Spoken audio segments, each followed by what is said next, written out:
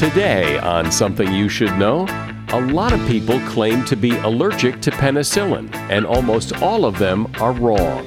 Then, how not to be tempted by all the distractions in life. The studies find that only about a third of people out there actually even keep a calendar. Well, the fact is you can't call something a distraction unless you know what it distracted you from. So if your calendar is just white blank space, you have no right to say you got distracted.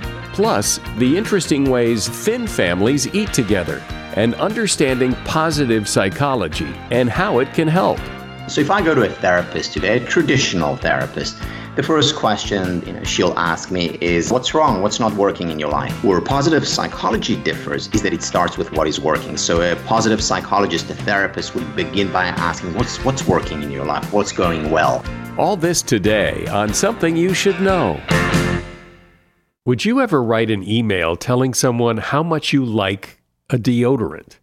Well, I've actually received email from listeners who have heard me talk about Native deodorant, bought it, and loved it. And it's no wonder. First of all, it works, which is the main reason I use it, and anyone would use it. I mean, it's got to work. Plus, it's made from ingredients found in nature: coconut oil, shea butter, tapioca starch to absorb wetness. And it was developed with no animal testing. I use it because I've read ingredient labels on other deodorants, and I just don't want things like aluminum and other chemicals being absorbed into my skin. You probably don't either. And it's risk-free to try. They offer free returns and exchanges in the USA. Their classic deodorant scents include coconut and vanilla, lavender and rose, cucumber and mint, and eucalyptus and mint. Now, for 20% off your first purchase of Native deodorant, visit nativedeodorant.com and use promo code SYSK during checkout. And maybe you'll write me an email telling me how much you love it. That's 20% off your first purchase of Native deodorant. Go to nativedeodorant.com and use promo code SYSK during checkout. Something you should know. Fascinating intel, the world's top experts, and practical advice you can use in your life. Today, Something You Should Know with Mike Carruthers. Hi, I don't know if I sound funny to you. I do to me in my own head because I've been sick for the last several days. I had the flu, I think. And this just happened to me. Because I had the flu, I went to the doctor. And as often happens, the doctor asked me, "Are you allergic to penicillin?" And I'm not allergic, never have been allergic to penicillin. But the fact is that 1 out of 10 people claim they are. And as it turns out, almost all of them are not. Why are so many people wrong about being allergic to penicillin? Well, one reason is, like other allergies, you can outgrow it. But more likely, a doctor told you you were allergic to penicillin when you were a kid because after taking it, you may have developed a rash or an upset stomach or some other symptom. But these are not allergic reactions to penicillin necessarily. They're just side effects of it. And the only way to tell if you're truly allergic is to be tested by an allergist. Penicillin and similar antibiotics can be very effective, but if you keep telling your doctor you're allergic to it, you may be settling for a less effective and more costly drug, and it may be completely unnecessary. So if you think you're allergic to penicillin, there's a good chance you're not, and you should probably get tested. And that is something you should know. Okay, so the premise here is that we live in a world full of distractions. And isn't it interesting that those distractions take on this allure and desirability at exactly the time when you don't need them to? How many times have you had to do something important, but all of a sudden, you have to go check Facebook or Instagram or the weather? Distractions are so often the enemy. They keep us from getting the important things done. So what can we do to coexist peacefully with distractions since they're not going away anytime soon? Well, enter Nir Eyal. Nir is a writer and investor. He's taught at the Stanford Graduate School of Business. He sold 2 technology companies, and he is also a successful author. His latest book is called Indistractable: How to Control Your Attention and Live Your Life. Hi, Nir. Thank you so much. Great to be here. So why are we so easily distractible? But not only that, why do distractions become more attractive at exactly the wrong time? Why, when you sit down to do your taxes, do you all of a sudden have to clean the closet that you haven't cleaned in 3 years? Well, it turns out it's not a new problem. Socrates and Aristotle talked about akrasia, this tendency that we have to do things against our better interests. So while we may think that it's Facebook and YouTube and Google doing it to us, there has been this constant problem of distraction for as long as recorded history. And there's a few factors that go into our psyche that make us so distracted, starting with the fact that we are not designed for satisfaction. What makes our species so amazing and keeps us striving for more is this perpetual disquietude. The fact that we always want more means that we are never satisfied. The idea, though, is to harness this innate tendency that we have to never be satisfied for good, as opposed to letting it get the best of us. Yeah, well, that certainly makes sense. It does seem, though, that today if you lived 300 years ago in a cabin in the woods, the number of distractions would be seemingly limited compared to what they are today. That today, in particular, the possible distractions are almost infinite. That's right. And I think that Kierkegaard said it really well when he said that anxiety is the dizziness of freedom. We have so much choice these days. We have so many options. There's endless websites and videos and news stories to consume every day. It's dizzying.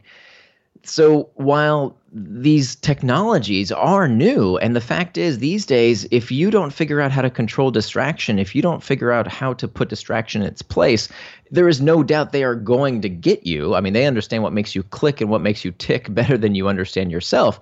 That doesn't mean that we're powerless. And in fact, what I like to tell folks is that the antidote to impulsiveness is forethought.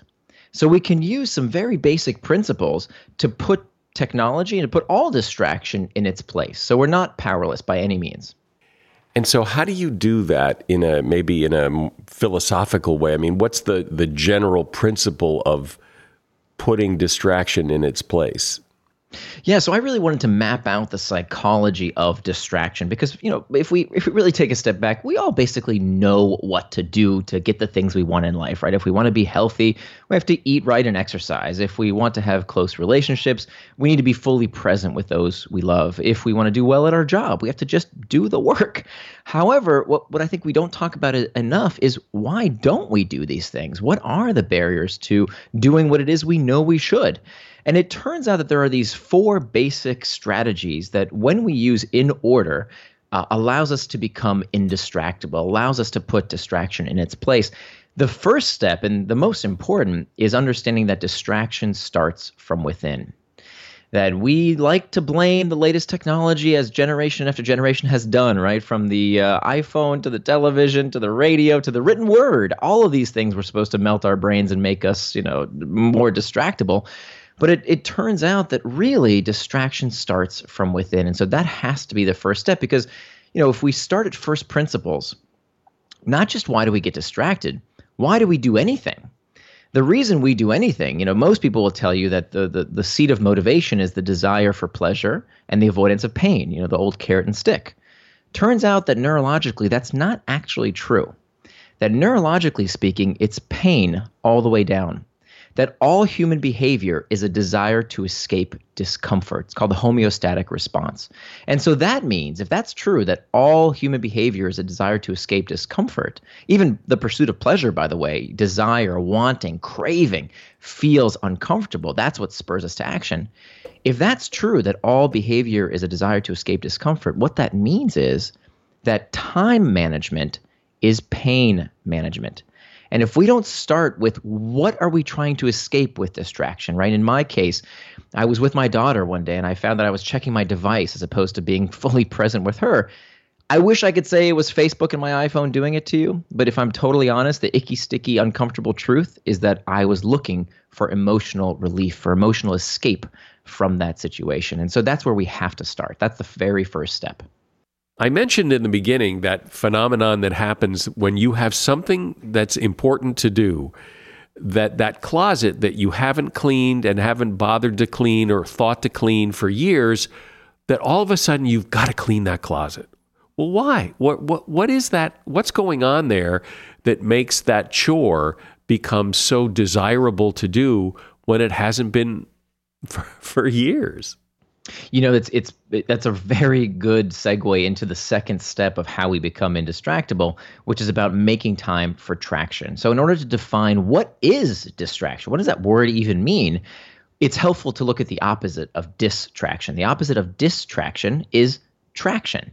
So traction is anything you do with intent, anything you plan to do. And I'm not one of these people on their high horse that says, my pastime is morally superior to your pastime, right? That video games are somehow bad and, watching a sports game on TV is somehow good and morally superior. I don't think that's correct. How people spend their time in whatever fashion they choose is up to them if it's consistent with their values and done with intent. So I like to say that the time you plan to waste is not wasted time if you planned that time. So in my case, for example, I had this very bad habit of constantly checking email throughout the day. And this was coming at the cost of spending time with my friends, my family. I was constantly getting distracted from something I wanted to do, even my work, right? A lot of us, we lie to ourselves and say, oh, email, that's productive. That's kind of a worky thing to do. But if what you wanted to do was to work on that big project or concentrate on writing that report and you constantly check email, well, that too is a distraction because it's something you didn't intend to do. So that's the idea. It's not about moralizing these technologies or as good or evil. It's about asking yourself, what do I want to do? What's consistent with my values? And then making sure you do the things you say you're going to do. I'm speaking today with Nir Eyal. By the way, he spells that Nir, N-I-R, Eyal, E-Y-A-L. He's author of the book Indistractable. It's a pretty common belief and experience that eating quick and eating healthy are two different things. Not so with Daily Harvest. Now that summer's gone, I'm getting me and the family back into a more healthy eating routine. But as you know, finding time to look for recipes, go to the grocery store, meal prep, it can be overwhelming, which is what's so great about Daily Harvest. Daily Harvest makes it easier than ever to get back into the habit of eating more fruits and vegetables with thoughtfully sourced, chef-crafted food that can be prepared in less than 5 minutes. You fill your box with more than 65 different options like ready-to-blend smoothies, hearty soups, savory harvest bowls, and everything stays fresh in your freezer until you're ready to eat it. One of their smoothies is sitting here right now next to me as I speak.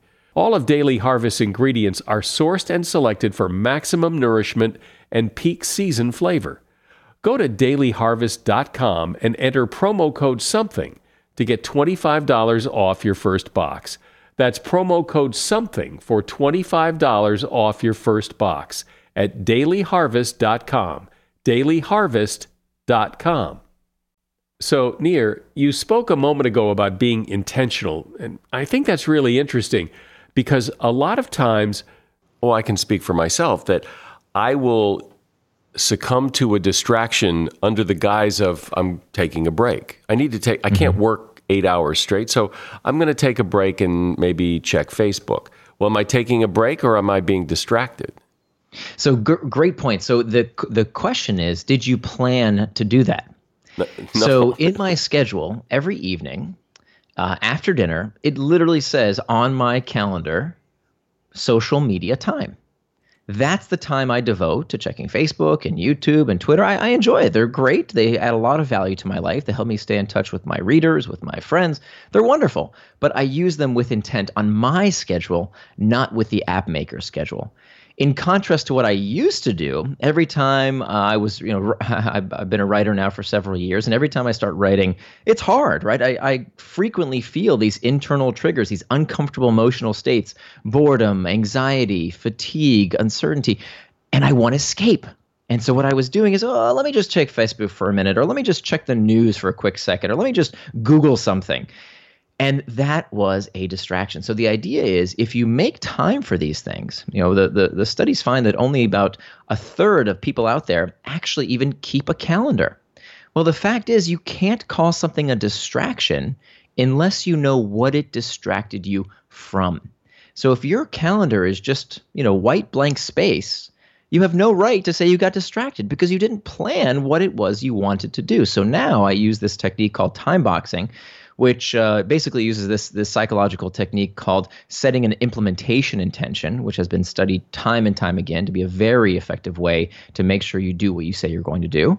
And that blocks out literally every minute of my day. I have this template that I use that allows me to understand what is the difference between traction and distraction for me. If it's on my calendar, if it's what I plan to do, and by the way, it can be planning to do nothing, right? It's totally okay to put time on your calendar, to daydream, to go on a walk, to meditate, whatever it is you want to do. But now you know the difference between traction and distraction. Now you can look at it and say, if I'm doing what I plan to do with intent, it's traction. If it's anything else, it's a distraction. Yeah, but wait a minute. It does seem somewhat personality driven in the sense that I could never plan out every moment of my day. I couldn't do it. That's not who I am. I've never done it. The thought of doing it creeps me out. And so why not just build in breaks into your day that, okay, at this point I'm going to take a break and decide then whether it's going to be Facebook or go for a walk or whatever. Sure. If you want to put time in your day to say break time, that's totally fine. Again, I'm not going to tell you how to spend your time, but I advise to spend it with intentionality. Now, what you mentioned about, that's not who I am. Respectfully, that's actually a myth. It's one of the things I talk about as the 3 steps that you can take to master these internal triggers is to reimagine your temperament. So many of us, myself included, before I did this research, we had these self-images that we carry around with us that are actually not really based on fact. There is no such thing as this is who I am. The only thing we know that psychology supports is the big 5 personality traits. Well, what we tend to tell ourselves is, I have an addictive personality or a short attention span, or I like to be spontaneous. And that's all fine and well if it's serving you. But if you have this problem of distraction, as many of us do, of I don't get done everything I want to do in my day, I constantly am taking to-do lists and moving them from one day to the next, if that's a problem for you, then maybe I would ask you to consider, is that temperament, is that self-image that you have for yourself really serving you? One of the most pernicious myths that people believe out there is this idea of ego depletion. Now, they may not know it's called ego depletion, but a few years ago, there was these studies done that willpower is a diminishing resource, like a gas in a gas tank. You use it up. Well, it turns out that recently, psychologists can't replicate these studies. It turns out that ego depletion, this idea that you run out of willpower, is really a myth. And, I used to believe that. I didn't know it was called ego depletion, but I would come home after work, after a long day. Oh, I'm so tired. I'm so exhausted. I'm spent, and I can't make any more decisions. I can't, expend any more willpower because I've run out. So I'll go on the couch and watch some Netflix and grab a Ben & Jerry's pint of ice cream. It turns out the only people who are actually affected by ego depletion, according to these studies conducted at Stanford, are people who believe in ego depletion.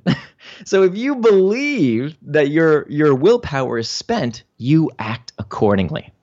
And so this is a really important thing to remember, especially in this day and age now that, we're being told that technology is addicting us and hijacking our brains and there's nothing we can do about it. The big bad algorithms are going to get us. That type of thinking is actually hurting us because it is making it true. It's called learned helplessness. And so what I want to do is to empower folks to be able to counteract these distractions, but know that they have the power, that there are some simple things we can do, these 4 basic steps to become indistractable. All right. And I think we got to number 2, so let's finish them. Sure. So step number 1 is to master the internal triggers. Step number 2 is to make time for traction. Turn your values into time. Spend that time however you wish, but make sure it's on your calendar in some way, shape, or form. The 3rd step is to hack back external triggers. And so these are the things that we are very familiar with, these things in our environment, the pings, dings, rings, and things that prompt us to either traction or distraction. So if you receive a message on your phone while you're with your daughter, as I was, and it pulls you to check Facebook, well, that's a distraction. But an external trigger can be very helpful if it pulls you towards traction, if it helps you do something you wanted to do, like go exercise or meet with a friend, whatever it might be. So the idea here, it's not that all external triggers are evil. It's to ask yourself this fundamental question: is this external trigger serving me, or am I serving it? And for the ones that are harmful as opposed to helpful, we have to excise them from our life. We have to hack back. Now, most people think, okay, well, that's my cell phone and my computer, but it turns out that these external triggers are everywhere, right? Probably the worst culprit is the open floor plan office, where people can stop by your desk and interrupt you in the middle of doing focused work. And so I give people techniques for what to do about all of these external triggers. There's 8 different types of environments where we encounter these external triggers, and so I help people hack back those external triggers. And then finally, the last step is to prevent distraction with pacts. Pacts are another very well-studied technique where we can use a pre-commitment device. We can make a promise to ourselves in some shape or form to make sure we don't do what we didn't want to do. And we see this all over, right? If we do an advanced healthcare directive, or if we invest in a savings account that we can't access without a penalty before we retire, these are pre-commitments. Well, we can do the same thing when it comes to our day-to-day life around distractions. So we can use what's called an effort pact to make a behavior we don't want to do a little bit more difficult. We can use a price pact to have some kind of cost associated with doing something we don't want to do. Or finally, we can make an identity pact where we shape how we see ourselves in a certain way that we want to be consistent with in the future. So those are the 3 big ways that we can form these pacts. So how do you, though, like in my case, in the work that I do, I am often interrupted by phone calls or urgent emails that are not planned. I don't have control over who calls me or who emails me with a big thing. So are those distractions, or those are just part of my job, I guess? Well, it depends, what you intended to do with that time. If you have time in your day where you're available to take incoming calls, then terrific. But then you say, well, what if it's an emergency? What if it's truly urgent? Look, there are some reasons that you will get distracted. Becoming indistractable does not mean you never get distracted. It means you strive to do what you say you're going to do. It's about living with personal integrity. So many of us, we would never dream of lying to a friend, right? To be called a liar is a terrible put down. But we lie to ourselves all the time. And so the reason we don't get done what we say we're going to get done, why we don't exercise, why we don't finish that big project, why we don't make enough time for friends or family, is because we don't follow through with what it is we say we're going to do. And that means, carving out time for the things you really want to do. So if you make yourself available all day and night for just anyone in the world to capture your attention, they're going to do so. Whether it's your boss, a colleague, your family members, Facebook, what's going on Twitter, the news, someone is going to eat up your attention unless you are intentional about carving it out for what you want to do. And that might mean saying, for 45 minutes, no email, right? That's on my calendar. I'm going to take 45 minutes to do focused work. When I talk to folks and I ask, hey, is doing reflective work part of your job? Is coming up with creative novel solutions, is that part of your job? Absolutely, they tell me. Well, is it on your calendar? Is time to think, to focus on your calendar? No, I just try and find it somewhere in my day. But of course, it never happens. That time never comes. And so we have to use these tactics to make sure that we can become indistractable in concert, right? It's about these 4 basic steps. So if there really is an emergency, if your house is on fire and someone needs to call you, they'll reach you through some means, right? They'll use your phone. They're not going to email you or go on a Slack channel if there really is an emergency. And the nice thing is that today we actually have these technologies that help us filter out the really urgent messages. So I'll give you one very tactical thing you can do. So when I do my focused work, writing to me takes a lot of focus and concentration. When I do that, I push one button on my iPhone, and there's this feature that comes with the iPhone that's do not disturb while driving. Now, you can customize this message that people will get if they text or call you. So someone calls or texts me while I'm doing my focused work time. They get a reply back instantaneously that says, I'm sorry, I'm indistractable at the moment. If this is urgent, text me the word urgent. And if they text the word urgent, then the message comes back to me. Then it breaks through and gets to me, right? So there are tools and techniques, most of them are absolutely free out there, that we can use to make sure that we get the time we need to do the things that are important to us, while still making sure that if something is actually truly important, then that can come through as well. The much more common scenario is the perception, the fear that someone needs to get to you urgently, when in fact, you know what, they can wait 30 minutes or 45 minutes. Nothing terrible is going to happen. So really, there are two kinds of distractions from what you're saying. There's the kind of distraction where we distract ourselves. We let ourselves get pulled away to something else that catches our attention. And the kind of distraction that is somebody else very purposefully trying to distract us to do what they want us to do. There are only 3 reasons why we ever get distracted. Either it's an internal trigger. We distracted ourselves. That's the number one cause of why we get distracted. It's because we're feeling something we want to escape. Ugh, this meeting is boring. My family is boring. I'm stressed about work. This project is hard. And we look for escape. That's the number one reason we get distracted. The second reason is an external trigger. A ping, a ding, a ring, a colleague stopping by, something in your environment that prompts you towards distraction. The only third other reason is a planning problem, where something you wanted to do took longer than you expected. So it's not about beating yourself up and saying, I'm a horrible human being, oh my God, I can never become indistractable. With kindness, what we do, we sit down at the end of the week, we look at that template for our ideal week that we made, and we revise it.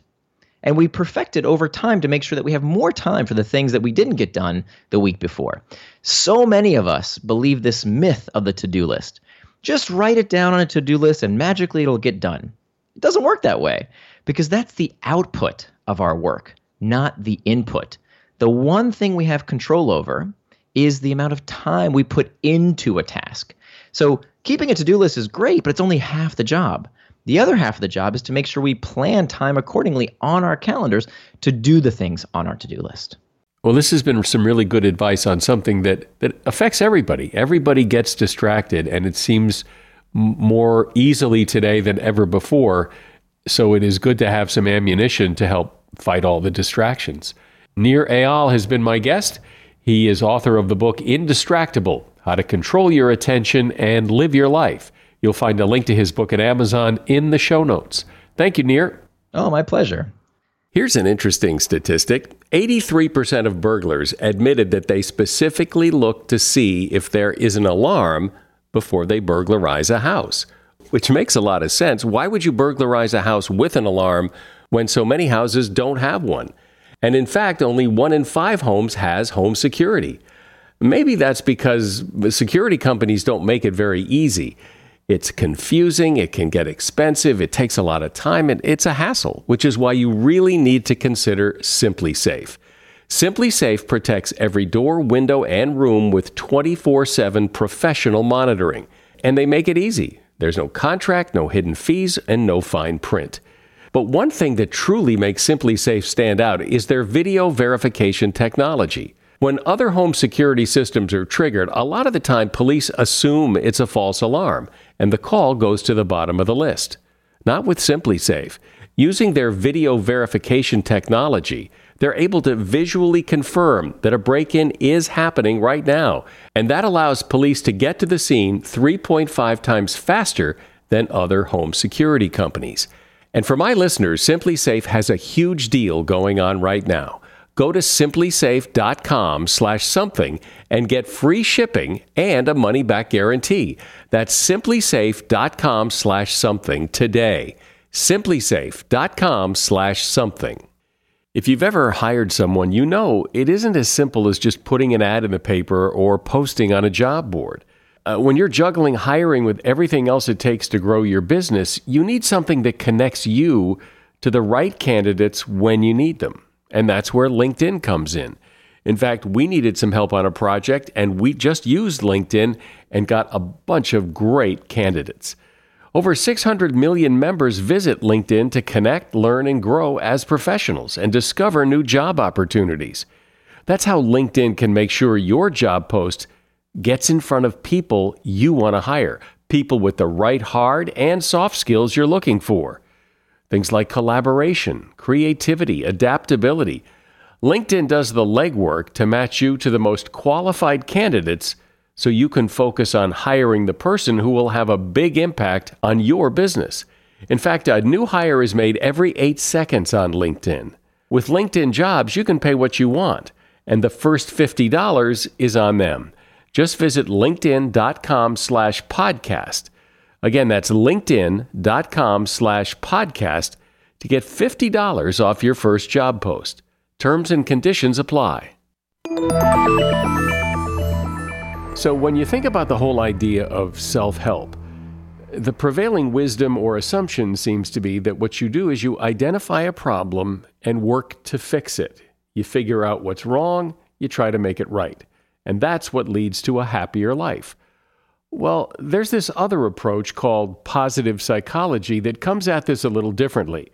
Rather than start with what's wrong and try to fix it, why not start with what's right and build on that? Well, one of the gurus, thought leaders on this, is a gentleman named Tal Ben-Shahar. He is an author and lecturer who's taught two of the largest classes in Harvard University history. One was called Positive Psychology and the other, The Psychology of Leadership. Today, Tal consults and lectures around the world to executives as well as the general public, and he has written several books, including one called Choose the Life You Want. He also offers a course in happiness studies that helps people become certified happiness trainers, and I'll have details on how to sign up for that in just a bit. Hi, Tal. Thanks for coming on. Thank you, Mike. Great to be here. So I like this whole idea of positive psychology because I know many other people have probably thought that the idea of just dwelling on what's wrong and all the problems and trying to fix why we don't get along and why this doesn't work and all that, and there may be benefit to that, but why not look at what's right? Because there might be some real answers there. So explain, more about what positive psychology is. Yes, so positive psychology essentially is the science of happiness. And the essence is captured by the questions that therapists or researchers or anyone who's creating an intervention asks. And what do I mean by questions? So if I go to a therapist today, a traditional therapist, the first question that she'll ask me is, Tal, what's wrong? What's not working in your life? Or if I go to a couples counselor with my partner, the counselor will ask, what's not working in your relationship? Or an organizational psychologist will usually begin with, what's not working in the company? What are your weaknesses as a manager, as a department? Where positive psychology differs is that it starts with what is working. So a positive psychologist, a therapist, would begin by asking, what's working in your life? What's going well? A couples counselor would ask, what's working in your relationship? You wouldn't be here if nothing was working. Similarly, an organizational consultant would begin by asking, what are your strengths as a manager, as a leader? What's going well in your department and organization? Start with that and then build on that. It's not about ignoring what is not working. It's simply about starting with and focusing on what is working. And the benefit of doing that is what? There are two benefits. The first benefit is that you do become happier. You do perform better. You accentuate the things that are working. So that's one element. The second element, which is no less important, you actually become more resilient. In other words, when you focus on what is working, you're better able to deal with the things that are not. It strengthens your psychological immune system. Now, what is a psychological immune system? A strong immune system is not one where we don't get sick. It simply means we get sick less often. And when we do, we recover more promptly. Similarly, when we focus on the positive, we strengthen our psychological immune system. We become more resilient. So it's not just about accentuating what is working. It's also about better dealing with what is not. So positive psychology doesn't ignore what's wrong. It just starts with what's right. Yeah, Jack Welch was once asked, the CEO of GE was once asked, what advice do you have for young up-and-coming managers? And he said, my advice is reality, reality. Learn to face reality. And this is what positive psychology is about. It's about looking at reality. The things that are not working need to be looked at, need to be addressed, and the things that are working need to be addressed too. No less important. And in the world today, are there some things that are not working that are particularly true today that maybe weren't true before, that is responsible for a lot of the problems that you see in people or that people talk to you about? Many of the challenges are a result of progress, specifically technology. For example, we know that the number one predictor of happiness, of well-being, are relationships. Not virtual relationships, but real relationships. And unfortunately today, relationships are taking a back seat to quantifiable success, and also a back seat to virtual relationships. And we're paying a very high price. Levels of depression, anxiety, unhappiness in general are at an all-time high, because we do not emphasize, because we do not focus on, because we do not cultivate real, genuine, intimate relationships. Something else that technology has led to is that people are more sedentary. They move less because we can get everything delivered. And there's a price to be paid for that, because just as we need oxygen and minerals, we also need to be physically active. It's part of our constitution. It's a human need. And the technology has also brought us things like video games and FOMO and all these things that seem to just suck up so much time, which may or may not be horrible, but if you're doing that, you're not doing something else. Right. You see, so here's the thing about technology. It really is a double-edged sword, because on the one hand, technology can be great. I mean, the fact that we're chatting now and that people are listening to us thanks to technology. I just met my best friend from when we were 12 years old through technology, through social media. I hadn't seen him for 35 years. So there are many upsides to technology. The issue is the quantity. In moderation, it's great, but we are far exceeding moderation. Our children are far exceeding moderation, and that's where we pay the price. And yet, it doesn't seem to be changing. Nothing seems to be getting better. The people are spending more time with technology, not less. No one is seemingly getting any kind of wake-up call about this. Yeah, I think more and more people are talking about it, but in terms of action, very little is being done. And I suspect and fear that things will have to get worse before they get better. Do you think, because I've always thought that part of the reason that today we have so many problems in relationships and families, at work, everywhere, is there's this push for perfection. That everything has to be perfect. It has to be perfect the first time. People can't make mistakes and learn from them. That everything must be perfect, and that is, in fact, fueling a lot of the stress today. We're a culture that's been invaded by the perfectionistic mindset. And what does that mean? It means that we're not allowed to fail. We're not allowed to feel sad. We're not allowed to make mistakes. And when that happens, then we also don't experiment and don't learn, and increase levels of unhappiness. Because paradoxically, it's when we embrace painful emotions, it's when we embrace our anxiety and sadness and envy and anger, rather than reject these emotions, that they actually go away. So a perfectionistic mindset is a mindset that cannot accept any deviation from the straight and narrow. And the straight and narrow is usually defined as the life as depicted on social media. Constant smiles, perfect family, perfect work, perfect vacation. Everything is just right. And, life is not perfect. So what, in your view, is happiness? What does it mean to be happy? Yeah, there are many definitions of happiness, and many people have basically given up on a definition and said, well, it's like beauty, you know it when you see it.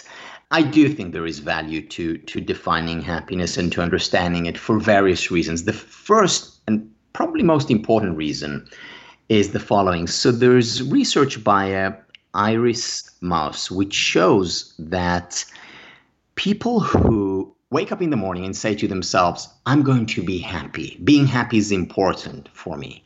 These people are actually, in the long term, less happy, meaning they actually become lonelier and they're more susceptible to depression. So just saying to ourselves, I want to be happy without understanding what happiness is problematic. Why? Because if we want to become happier, we need to break happiness down into its elements.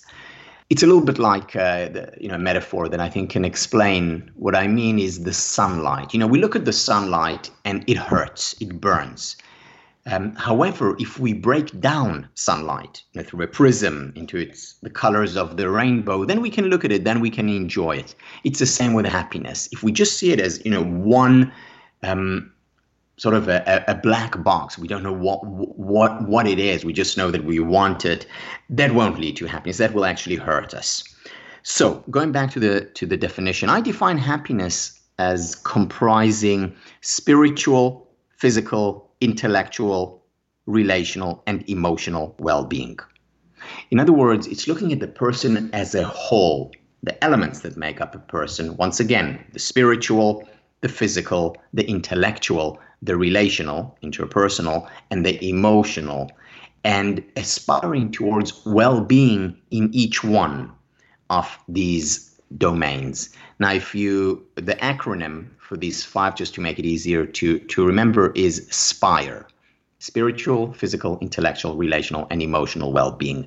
Now, when we wake up in the morning and say to ourselves, I want to lead a more spiritual life. In other words, I want to lead a more meaningful life or be more present. That can actually make us happier. If we look at physical well-being, I say to myself, I'm going to exercise more, eat more healthfully. That will increase my happiness levels. Intellectually, I want to learn more. I'm indulging my curiosity. I am learning more.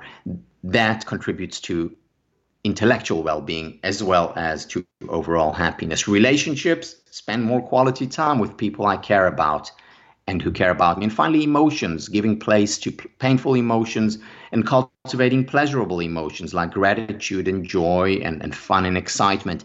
These are all indirect ways of becoming happier, just like the rainbow is an indirect way of enjoying light. So in other words, just trying to be happy doesn't work, but working on the individual pieces of happiness is what makes you happier. Exactly right. So just trying to be happy actually will make us less happy. It will backfire. I've never heard anyone explain it quite that way, but when you think about it, it certainly makes a lot of sense because happiness is such how do you get your head around that? How to be happy? Well, what is that? How can you be sad and happy at the same time? I mean, people think of those as opposites, but everybody gets sad. Even happy people get sad. That's exactly right. There are actually 2 kinds of people who don't experience sadness or envy or anger or anxiety. 2 kinds of people. The first kind are the psychopaths. The second kind are dead people. So experiencing painful emotions at times, it's actually a good sign. It means we're not psychopathic and we're alive. Unfortunately, in today's culture, perfectionistic culture, we don't accept this fact. This guy has got to be particularly tough on younger people, kids, and as they grow up with this kind of pressure, it's got to and all these temptations of technology and other things, it's got to make that very difficult. Life's got to be, I would think, harder. I think about this a lot. I have three kids. 2 of them are teenagers, and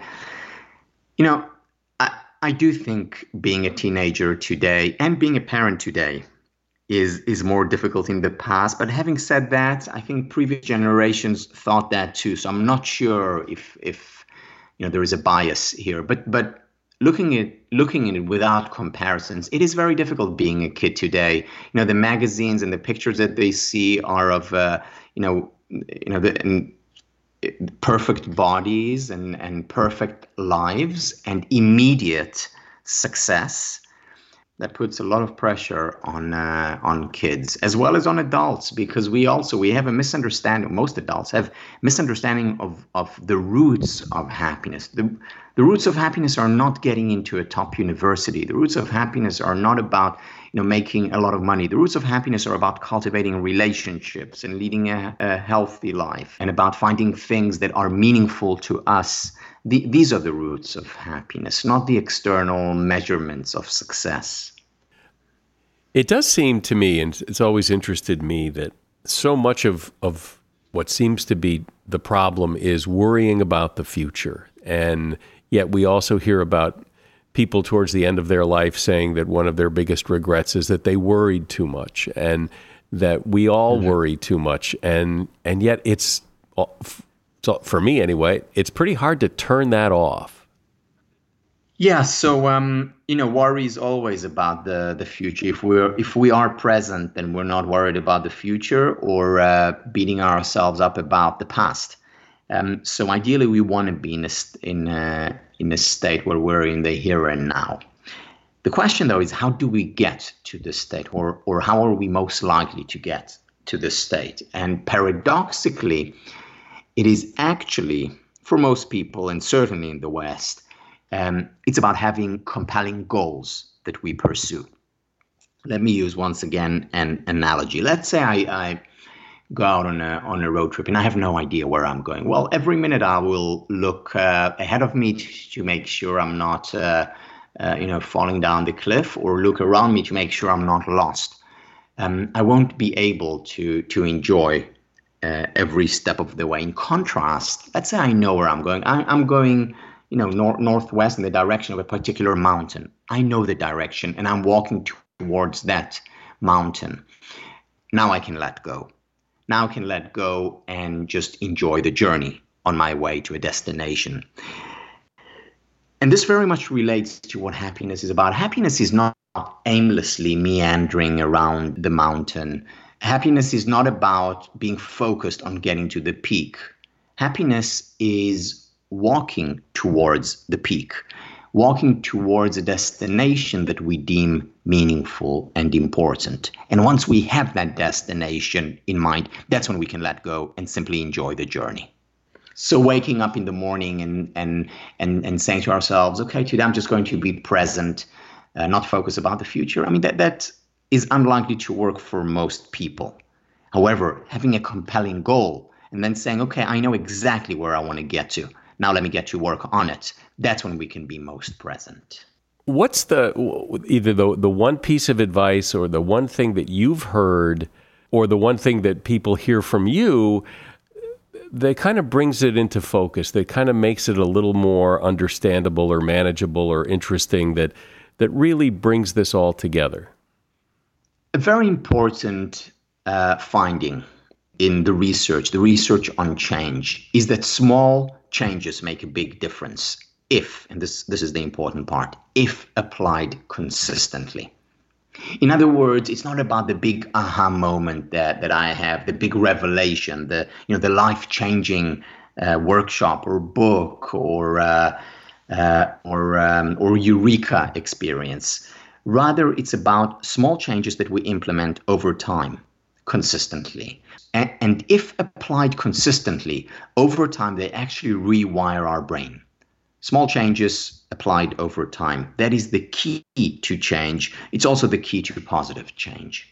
Well, it certainly makes you think, and it's a refreshing way to look at making changes in your life that focuses more on the positive rather than what's wrong and how to fix it. Tal Ben-Shahar has been my guest. He is an author and lecturer, and his book is called Choose the Life You Want, and he is offering a course in happiness studies that helps people become certified happiness trainers. His website is happinessstudies.academy, and there's a link to that in the show notes. Thank you, Tal. Thank you very much, Mike. Eating together as a family has a lot of benefits and is something every family should try to do more often. But when thin families eat together, they do things a little differently. First of all, they make the meal last 4.5 minutes longer. On average, thin kids spend 18 minutes at the table, while heavier kids spend 13 and a half minutes. Eating slower means eating more mindfully and not shoveling food in an attempt to get back to whatever you were doing before dinner. They put the electronics away. Parents who let teens use electronic devices or watch TV during family meals tend to serve less nutritious food and have poor family communication, according to a study by the University of Minnesota. Thin parents ask kids if they're hungry. Did you eat enough, or are you still hungry? Is better and more conducive to teaching intuitive eating habits than simply saying, "Are you done?" They don't rely on fast food. Researchers at Texas A&M University say dads carry the most influence here, largely because when they take their kids to some fast food place, it's often as a treat, which enforces the idea that unhealthy eating is a positive thing. And thin people drink more water. Study after study show that people who are dehydrated tend to think they're hungry, and that drinking water before a meal leads to smarter eating habits. And that is something you should know. And that's the podcast today. I'm Mike Carruthers. Thanks for listening to Something You Should Know.